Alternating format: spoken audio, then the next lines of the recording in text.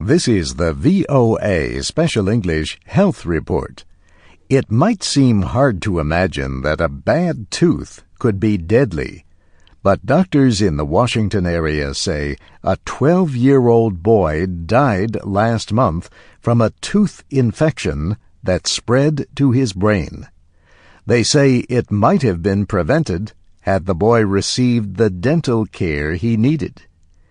Experts at the National Institutes of Health say good dental care starts at birth. They say breast milk is the best food for the healthy development of teeth. Breast milk can help slow bacterial growth and acid production in the mouth. But dentists say you should clean your baby's gums and early teeth after each feeding. Use a cloth with a little warm water. Do the same if you bottle feed your baby. Experts say if you decide to put your baby to sleep with a bottle, give your baby only water. When baby teeth begin to appear, you can clean them with a wet toothbrush. Dentists say it is important to find soft toothbrushes made especially for babies, and use them very gently. The use of fluoride to protect teeth is common in many parts of the world.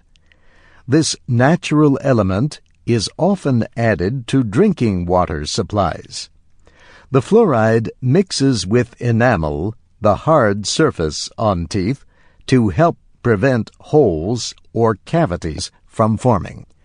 But the American Academy of Pediatric Dentistry points out that young children often swallow toothpaste when they brush. The group notes that swallowing fluoridated toothpaste can cause problems. So young children should be carefully supervised when they brush their teeth. And only a small amount of fluoridated toothpaste the size of a green pea should be used. Parents often wonder about what effect thumb sucking or sucking on a pacifier might have on their baby's teeth. Dental experts generally agree that this is fine early in life.